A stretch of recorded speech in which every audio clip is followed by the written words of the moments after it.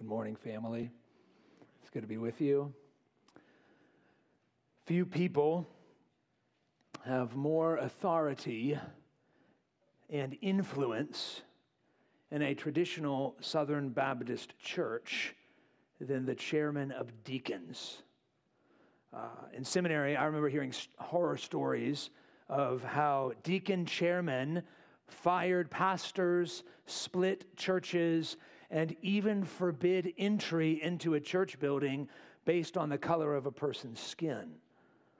And so when I first became a pastor at a little church, a little traditional Southern Baptist church in Louisville, Kentucky, it was quite important to me that I got on the good side, as best as I could, of the chairman of deacons there. Now, for the purposes of this story, I've changed the name of that individual. I had a name picked out, but my children requested that I call him Douglas. I don't think I can do that with a straight face, so we're going to do Douglas this morning. Sorry, kids. So Douglas was the chairman of deacons at this particular Southern Baptist church in Louisville, Kentucky, and my very first week on the job, he resigned. How's that to get wind in your sails in your first week of pastoral ministry? What was even worse was when I talked to Douglas and found out why he resigned. And the reason basically that he gave me was that I was a Bible-denying liberal. Those are fighting words. If you know me, I hope by now you know that I believe the Bible is inerrant, infallible. It's the very Word of God. It is authoritative. It is sufficient. It is clear. It is necessary. It is our final authority for all faith and practice. And so I asked Douglas, what are you talking about? Why would you say that I'm a Bible-denying liberal? I've been called lots of things through the years. A lot of times it's halfway true, at least maybe more. But why this? And his answer was shocking. He said, you allowed a woman to speak in the business meeting. Now, judging by the gasps that you're trying so hard to control, you might be wondering the exact same thing that I was wondering when I heard that. Where in the world, or better said, where in the Bible does it say anything about a woman not being able to talk in a Southern Baptist business meeting? And he said, 1 Timothy chapter 2, verse 12. Which we just read a moment ago. And it says, verse 11 and 12, let a woman learn quietly with all submissiveness. I do not permit a woman to teach or to exercise authority over a man. Rather, she is to remain quiet. That's the reason, Pastor. Now, here's the question I want us to ask and answer this morning. One of the questions. Was Douglas right? Does this passage prohibit a woman from making a motion or speaking in a church business meeting? Does it do more than that? Does it prohibit a woman from speaking at all in the gathered church? And if it doesn't mean those things, what does it mean? If you're not already there, I'm going to invite you to open your Bible or turn on your app and go to 1 Timothy chapter 2. It's going to help you a lot to have your Bible open in front of you so you can follow along as we walk through this text together. And let me just tell you, if you haven't already figured it out, this one's a doozy. So it's going to help you to follow along in your Bible. 1 Timothy was written about 30 years after the death and resurrection of Jesus. The Apostle Paul is writing this letter to a young pastor in a city called Ephesus, and he's writing with instructions about life in the church. And we know that because in chapter 3, verses 14 and 15, Paul says, I am writing these things to you so that if I delay, you may know how one ought to behave in the household of God. That's a really crucial point to remember, because this letter is not about manhood and womanhood in society, but manhood and womanhood in the life of the church. Douglas was at least right on that point. This entire letter is about life in the church. The big idea I hope to show you from our text this morning is that because men and women are equal and different, we have equal value and different responsibilities in the church. Now, we're going to do that by exploring two simple truths: how men and women are equal in the church, and how men and women are different in the church. But before we do that, I want us to think for just a moment about how we need to respond to what we're going to hear. If you are a member of Poquoson Baptist Church or another gospel-preaching church, this passage is for you. This is for you. This is giving you, whether you're a man or a woman, instructions for how to order your life within the local church. So as you hear God's word taught this morning, I hope you'll think through, how do I apply this to my own membership in this church? If you are not a member of a local church, I want you to be challenged for just a moment here. You're coming across a passage that you really can't obey unless you're a part of a local church. That's actually pretty common throughout the New Testament. The New Testament assumes that if you're a follower of Jesus, you will be a part of the local church. So I would challenge you, I would encourage you, if you're here and you're not connected to a local church, then begin making steps to make that happen. And if you want to talk to someone after the service about how you can do that, I'd love to talk to you. All right, let's begin by considering how men and women are equal in the church. There are at least 4 ways that our text talks about. These is not an exhaustive list, but at least 4 ways that I think we can see either explicit or implied in the text. First of all, both men and women can become church members. Now that's good, because we already announced that we're inviting some ladies into membership tonight. So it's a big sigh of relief, right? All right, look at I'm trying to be funny, but never mind. Chapter 2. I love it how you just laugh when I say that. You're so kind. Chapter 2, verses 1 to 4. First of all, then I urge that supplications, prayers, intercessions, and thanksgivings be made for all people, for kings and all who are in high positions, that we may lead a peaceful and quiet life, godly and dignified in every way. This is good, and it is pleasing in the sight of God our Savior, who desires, get this, all people to be saved and to come to the knowledge of the truth. Now, in these first 4 verses, Paul is describing a little bit of what the local church should look like. It should look like a place where God's people gather and pray. If you're new to Poquoson Baptist Church, perhaps one of the things that struck you one of the first few times you visited was that we pray a lot in our gatherings. Sometimes we pray some pretty long prayers in our gatherings. That is by design. That is intentional, because we have here a picture of what the local church does when they gather. And one of the things that they do is they pray, and they pray for leaders, including leaders that we disagree with. We pray for them. And so when we gather, we pray.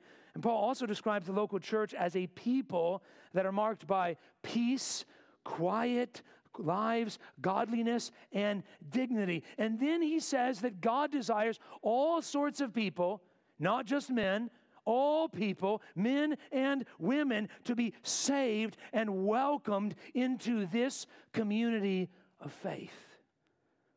Now, if you read the New Testament with an eye for it, I think you'll notice that there are women church members all throughout the New Testament. Ladies like Mary, Tabitha, Rhoda, Lydia, Priscilla, Phoebe, Euodia, Syntyche, Nympha, and many, many more. Now, ladies, this first point may seem for some of you like some sort of a cheap consolation prize. Oh, great. Thanks, Pastor. I get to be a member. But let me remind you what membership means. Here's what we say in our statement of faith here at Poquoson Baptist Church. The church is governed by God's word, which teaches that elders are given to oversee the church, deacons are to serve the church, and members are to guard the church's membership, doctrine, unity, and purity. Maybe one image to help us think through the way that these different offices in the church function. Elders are kind of like the steering wheel, right? We're the ones that are kind of basically setting a direction. Which lane are we going to drive in a church? Where are we headed? We're kind of setting the direction. We ought to be doing it in accordance with the scriptures, but we're the steering wheel. Deacons, these are kind of like the shock absorbers, right? Lots of roads have bumps and potholes, and the deacons, when they're functioning well, they're serving the church so that we remain unified, and the little nitty-gritty, really important things in church life that need to get done, they get done because of the faithful work of our deacons. And members are like the gas and the emergency brake, or the regular brake. Now, I don't know about you, but when I did my driver's ed training, in Ohio, we had to have training with a certified driving instructor sitting in the passenger seat, and it was the weirdest experience to be driving in the car, and all of a sudden, the vehicle starts slowing down, and I had nothing to do with it. I had a brake pedal on his side, right? All right, that's what the church membership is like. The elders, we're setting the direction, we're going this way, and the membership is like, nope. Just think about something like a portable baptistry a few years ago. Members, if you're here, you know what I'm talking about. I can mention a few other meetings that were also fun, but we'll save those for later. Here's the point. Members, you are the ultimate authority, earthly authority in the local church. It is not the elders. Elders have authority of counsel. We have authority to direct and lead and guide, but the authority of command, the authority that wields the keys of the kingdom, the ultimate authority to press the brakes or the gas in the life of the church is the members, and that's men and women.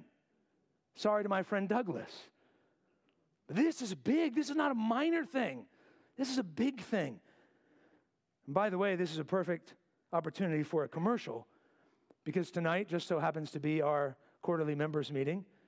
And I would strongly encourage you, men and women, if Poquoson Baptist Church is your home, you ought not to take lightly the responsibility that you have to engage with this church in these meetings. Come for the chili and stay for the business. Maybe that should be our new members meeting tagline. I hope you'll be here tonight. If Poquoson Baptist Church is your home, this is an important part of how we faithfully live out what membership looks like. Men, women, you're all a part of this. If you're here and you're kind of feeling out Poquoson Baptist Church, you're in the membership process, I would just encourage you to be here just to look under the hood a little bit. Now, I already told our folks in our new members class this morning, we're voting on our incoming members at the very beginning of our meeting. So they're not going to look under the hood until they're already in. And if they see a problem, guess what? It's their problem too. Now they got to help us fix it. But for those of you that haven't yet committed to the membership process, you get this incredible opportunity to look under the hood and see what goes on here to decide if you want to be a part of it before you make that decision. Members meetings are important because membership is important.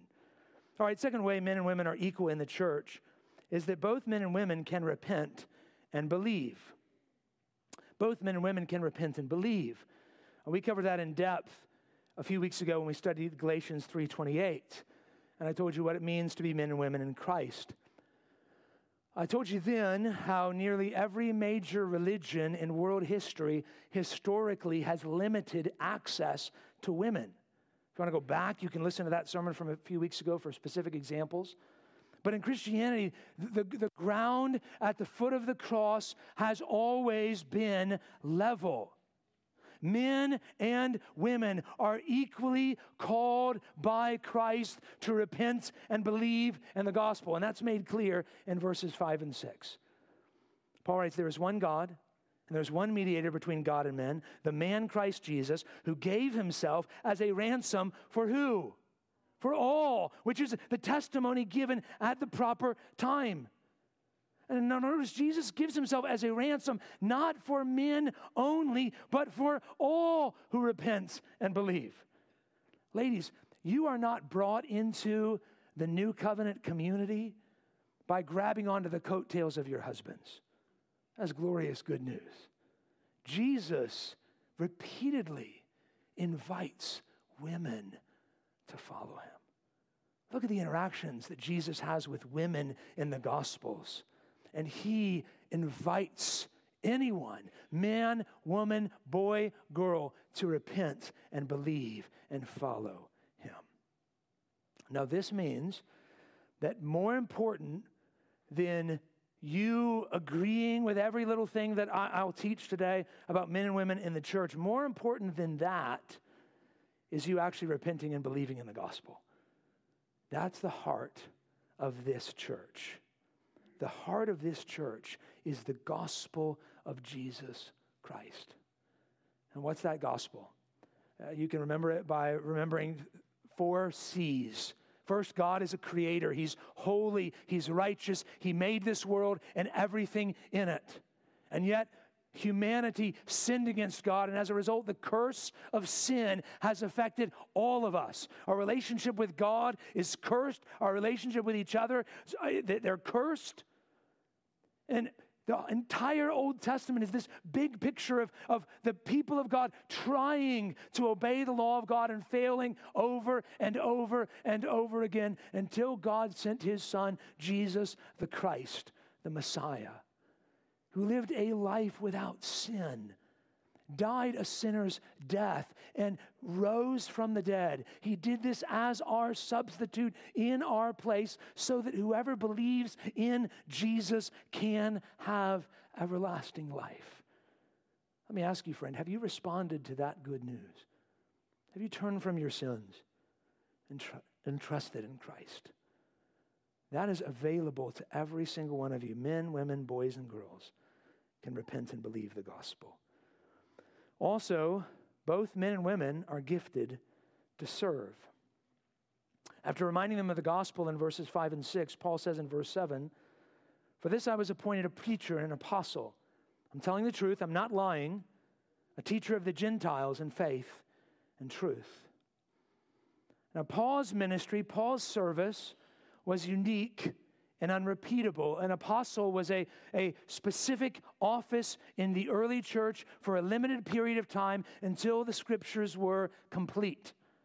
But apostles weren't the only ones that were called and gifted to serve in the local church.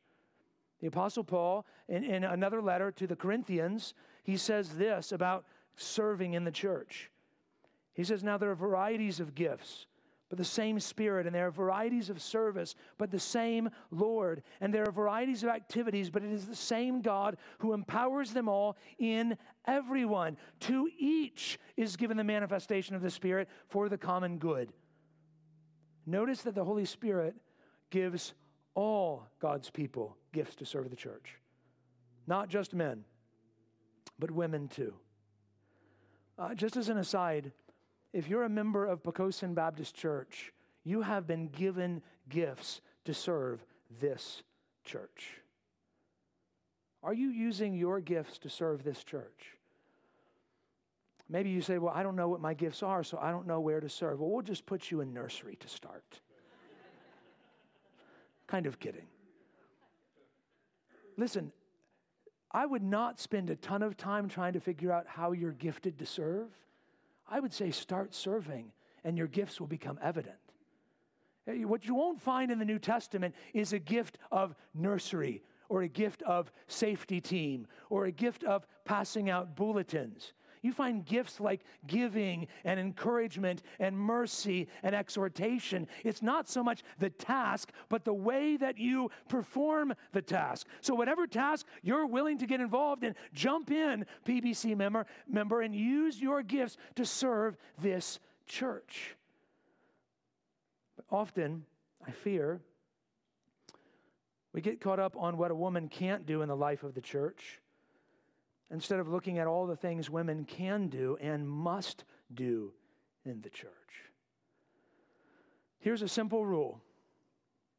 Unless the Bible prohibits a woman from a particular kind of ministry in the church, we should gladly open the door for her to do that ministry if she has the gifts and the desire to do so. I know somebody might reply, and here's where things get awkward. What about women being deacons? I did not expect that. Now, I will say, if a deacon is functioning like deacons traditionally functioned in Southern Baptist churches for many years, as a position of overall authority in the life of the church, I would say no. A woman shouldn't be a deacon if that's the way deacons function. But that's not the way deacons function in the Bible, and it's not the way that deacons function at Poquoson Baptist Church. Now, if you've been at PBC for a while, you know that this is not the first time we've talked about this issue. I brought it up with the search team in 2016 before I became your pastor, and they still hired me, so it's their fault. Not really. Not really. But you're stuck with me now. We studied again in 2018 as we examine what the Bible says about elders. We studied again in 2021 as the elders considered leading the church to recognize female deacons. The elders agreed on a statement that we still agree with regarding female deacons that was presented at a members' meeting in December 2021. If you have a bulletin, you can find a copy of that statement there. If you're a member here, you probably received an email from me a couple of days ago with that statement. But after hearing from some of our members, we decided not to vote on that statement because we feared that it would threaten the unity of the church. Our convictions have not changed, but we did believe, and we still believe, that the unity of the church is more important than a specific title. Here's an analogy maybe that will help you. I think this is an area in PBC life. I'll tell you why in a minute. I think this is an area in PBC life where we have a little bit of lettuce in our teeth. Okay? If you got lettuce in your teeth, you want somebody to tell you that? Yeah, I think so, right? We want somebody to tell you got lettuce in your teeth. Do you want them to tell you that when you're on the operating table fighting for your life? Probably not. Not very important, right? So when it came to this particular issue, PBC wasn't, it's not like we were fighting for our lives, and yet the elders sensed this could hurt our unity. Our unity, the unity of this church is more important than getting some lettuce out of the teeth. And so we paused a little bit. And yet I think it's still important to remind you sometimes, Poquoson Baptist Church, you got lettuce in your teeth. I love you, but you got lettuce in your teeth. Now, here's why I think that this is a lettuce in the teeth sort of issue. At best, if you remember our compromise, it was to refer to men as deacons and ladies as coordinators. At best, I think it's kind of silly. Honestly. You take a lady doing the exact same job as a man in the church, and she's screened the same way by the elders. She's voted on the same way by the membership, doing the same sort of work. Maybe she's even singing, anything you can do, I can do better. She's doing the same work. And yet, we call her coordinator instead of deacon. I think that's a little silly, to be honest. At worst, I think that this has the potential to be committing the sin of partiality, which the Bible condemns explicitly in James chapter 2. The sin of partiality is treating one group of people different from another group of people without any biblical grounds to do so. So as the pastor, one of the pastors at Poquoson Baptist Church, I long for and pray for the day when we are ready to lean into these convictions that you can read about in your bulletin about women serving as deacons. Not because I'm woke or feminist or a Bible-denying liberal. I think most of you know me better than that. But because I want our church to only draw lines where the Bible does. That's so important to me. Yeah, let's draw lines. And there are plenty of lines, church, that we must draw, and we have drawn them. And we have said, this is a line we cannot cross. Yes, all day. But let's make sure that we only draw the lines that we're called to from the Scriptures. I want us to be a church where women are celebrated and recognized in every way that the Bible authorizes us to do so. And yet, we talked about this as elders last Sunday in our elders meeting. All of us remain committed to the unity of PBC, even above this. We think this is important to talk about. We think it's important to think about. We think it's important to point out every now and then, not every Sunday, hopefully not even every month or every year, but every now and then. There's lettuce in your teeth. Don't forget, there's lettuce in your teeth. And yet, the unity of this church is more important even than that. Whether or not you agree with me about female deacons, I hope you do agree that God has gifted men and women to serve, and we should recognize and equip women for faithful ministry and service wherever the Scriptures authorize us to do so. That's my heart. Here's a fourth way that men and women are equal in the church. Both men and women are tempted to sin. Until Jesus comes and makes us perfect, both men and women will be tempted to sin in the church, which means both men and women need to be corrected by the Scriptures. But get this, we are equally tempted to sin, but men and women, we are often tempted in different ways. I think you see that in the text in verses 8 through 10. Paul writes, I desire then that in every place the men should pray, lifting holy hands without anger or quarreling. Likewise also that women should adorn themselves in respectable apparel with modesty and self-control, not with braided hair and gold or pearls or costly attire, but with what is proper for women who profess godliness with good works. The men in Paul's day were more tempted to abandon prayer in the church. I think that's still true today. Notice, Paul is not saying that only men can pray in the church. If you read 1 Corinthians 11, verse 5, Paul makes it clear that women were expected to pray in the life of the church, and that's one reason why women pray every Sunday in our gatherings here at PBC. But Paul is addressing a temptation that is common even for PBC men, and that is, I don't want to do that. As you know, we have a sign-up sheet sort of deal to get people to sign up for prayers of praise, prayers of confession, and the ladies' list seems to fill up twice as fast as the men's list does.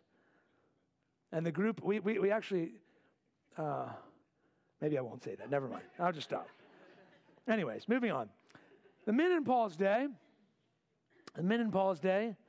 were also, this is what happens when I just walk away from my manuscript, get myself in trouble. The men in Paul's day were more tempted to anger and aggression. I think that's still true today.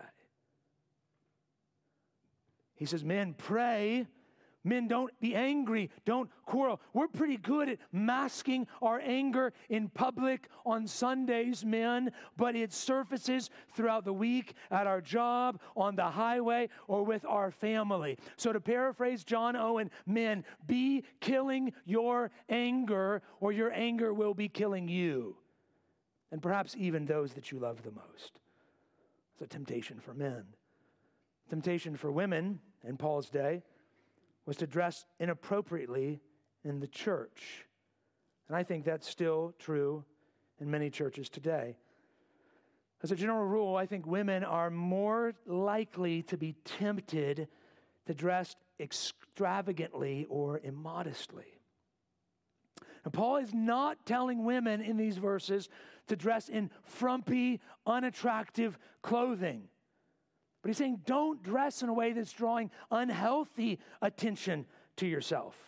I want you to look at the text carefully. The principle is in the first part of verse 9. They're to dress with modesty and self-control. That's the principle. And then he gives a cultural example. Things like braided hair, gold, pearls, costly attire. In that day, in that church, for a woman to show up on Sunday dressed like that would be saying, everybody look at me. Now, I don't think it necessarily that example applies today in the same way. But the principle, dressing with self-control and modesty, that certainly applies, doesn't it, ladies? We ought to dress, ladies and men, but I think ladies are more tempted here. We ought to dress in a way not to draw all the attention to me, look at me, but to dress in a way that draws people to Christ. And that doesn't mean wearing a Jesus t-shirt every Sunday either. Let them see your countenance. Let them see your smile. Let them see you and not just your body. Thankfully, men and women have equal value in the church. But because men and women are equal and different, we must also consider, number two, how men and women are different in the church. In 1 Timothy 2, verses 11 through 15, we learn the one way I believe men and women are called to live differently in the church. Before we examine the text, you need to know that these are some of the most hotly debated verses in the entire New Testament over the last 50 years. One example of that, this big, fat book, 400 pages, Women in the Church. This entire book is written only about 1 Timothy chapter 2, verses 9 through 15.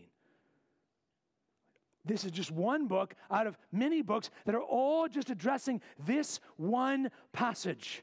This is a deeply controversial passage, so please, church family, fasten your seatbelts.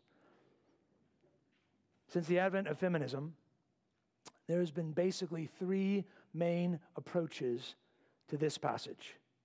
We've got a chart on the screen I want you to see. There's the critical feminist approach. Basically says the Bible is traditionalist. Its patriarchalism oppresses women. The Bible is wrong. In the middle, there's the evangelical feminist approach, which says the Bible is feminist. Its egalitarianism, its equality, liberates women. The Bible is right.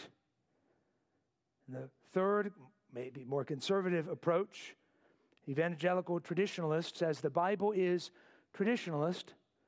Its advocacy of loving leadership lets women thrive. The Bible is right. Now, which of those three views are correct? I think we can easily rule out the first option, can't we? If we believe that the Bible is without error, if we believe the Bible is the Word of God, we cannot accept any philosophy that says that the Bible is wrong, which leads to either the second or third option. Evangelical feminist, sometimes called egalitarian, or evangelical traditionalist, sometimes called complementarianism. Men and women complement each other. We're equal and different. I want to be really clear here. I think there are many Jesus-loving, Bible-believing Christians who embrace the second position. But at PBC, we believe that it's a grave error that mishandles the Word of God. Now, here's why I think that second position can be dangerous. The way you have to interpret the Scriptures to come up with that position, the second position, evangelical feminism, the way you have to interpret the Scriptures is the exact same way that liberals have twisted the Bible to argue for the legitimization of same-sex marriage, homosexuality, transgenderism. It's the same, the technical word is hermeneutic. It's an approach to interpretation. It's the same approach. And I think a clear evidence of that is that if you look at the churches and the denominations that resisted or reinterpreted 1 Timothy 2 in the 60s, 70s, and 80s, by the 90s and the 2000s, they were affirming same-sex marriage and homosexuality in the church. It's only a slippery slope argument if there's not really a slippery slope. But I think here there really is one. So I think this is dangerous. So I want to consider with you verses 11 through 15 from the evangelical traditionalist position or complementarianism. I think it's going to help if we break down 11 to 15 into two sections. First, in verses 11 and 12, there is one restriction on women. And then in verses 13 through 15, there are three reasons for that restriction. Let's begin with one restriction for women in the church. Look at verse 11. Let a woman learn quietly with all submissiveness. Now, before we get at the quietly and the submissiveness part, isn't it interesting and significant that Paul says he wants women to learn? It wouldn't necessarily be part of that culture in that day. If you look at the ministry of Jesus, Jesus is regularly teaching women, investing in women. Think of Mary sitting at Jesus' feet like a disciple would sit at the feet of his rabbi. Ladies, we want you to learn. This is not about keeping women ignorant and uneducated. No, I want wise, smart, intelligent ladies in this church.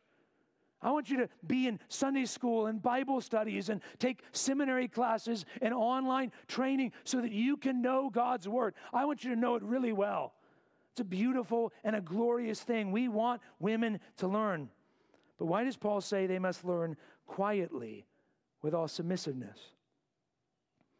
Bible scholar Robert Yarbrough says that the call then is not for total verbal silence from women, but for them to exhibit a peaceful and gentle attitude in their task of learning.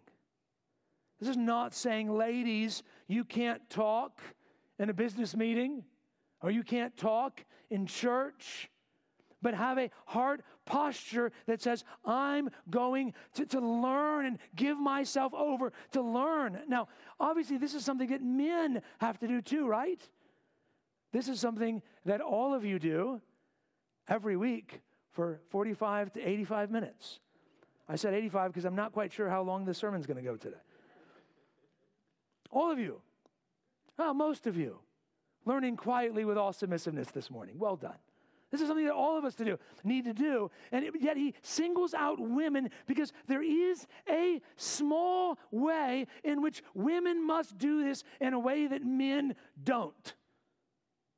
Because sometimes a man is the one preaching in the gathered church, while I believe a woman should not.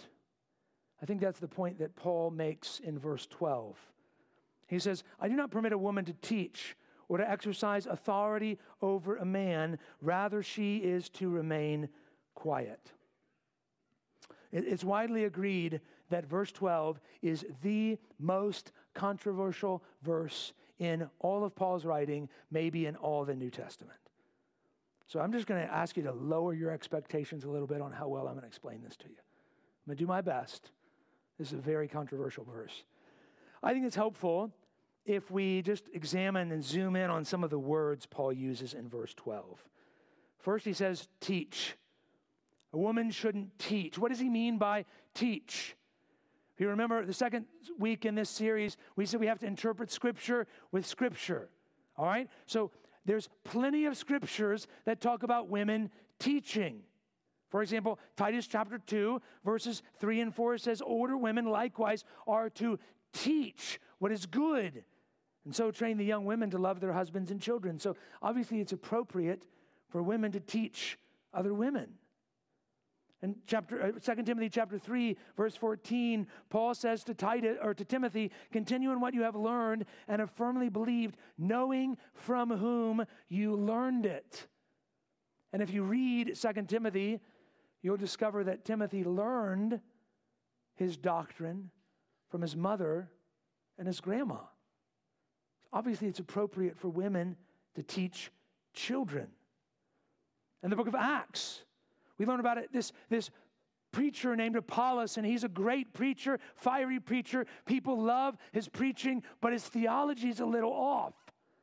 And so the Bible tells us in Acts 18, Apollos began to speak boldly in the synagogue. But when Priscilla and Aquila, notice her name is mentioned first. She's probably the dominant personality, maybe even the wiser person in the couple. Priscilla and Aquila, when they heard him, they took him aside and they explained to him the word of God more accurately. So obviously it's appropriate for a woman to teach a man even something like theology in certain contexts. And let me just tell you, I have learned a lot from godly women. The books that I've read and from the people, many in this church, that have taught me through the years. Obviously, Colossians 3:16 tells us that women are to be involved in the everyday average teaching ministry within the life of the church. Let the word of Christ dwell in you richly, teaching and admonishing one another in all wisdom, singing psalms and hymns and spiritual songs with thankfulness in your hearts to God. This is for all Christians, not just men. All of us are called to teach in this way. So what kind of teaching should a woman not do? I think the answer becomes clear when you look at the word authority in verse 12. Paul says a woman shouldn't exercise authority over a man. I don't think he means that a woman can never have authority over a man. If that were true, if a female police officer pulls you over, what should you do? Just keep driving. Now don't do that. Police chief's in here, he'll get you. Don't do that. Because we understand that there are spheres in culture where it's totally fine and appropriate for a woman to lead, and we're foolish and wrong to not submit to a female superior. That's not what this verse is talking about. When Paul talks about exercising authority, he's talking about a specific kind of authority. I believe he's talking about the authority of an elder, a pastor in a church. I think that because there's one other verse in 1 Timothy where Paul mentions both teaching and authority. 1 Timothy chapter 5, verse 17. Listen to it. He says, let the elders, he's talking about pastors, who rule well, there's authority, be considered worthy of double honor, especially those who labor in preaching and teaching. This is the job of elders, to teach and exercise authority. So when Paul says in 1 Timothy 2, verse 12, that a woman shouldn't teach or exercise authority, here's the one thing I think he means. A woman should not function as an elder. That's what he means. Now, I chose those words really carefully because some would say that what Paul means is a woman shouldn't be a pastor or an elder, but it's okay for her to sometimes preach the Sunday morning sermon, functioning like an elder in the church. But notice, Paul doesn't just say in verse 12, a woman can't be a pastor. He says a woman shouldn't do the things that God has uniquely called a pastor to do. So the point is, the one prohibition, ladies, the one thing that I see that God's word prohibits for you in the life of the local church is functioning as a pastor. Paul doesn't prohibit women from being deacons or from making a motion in a church business meeting or from talking in church.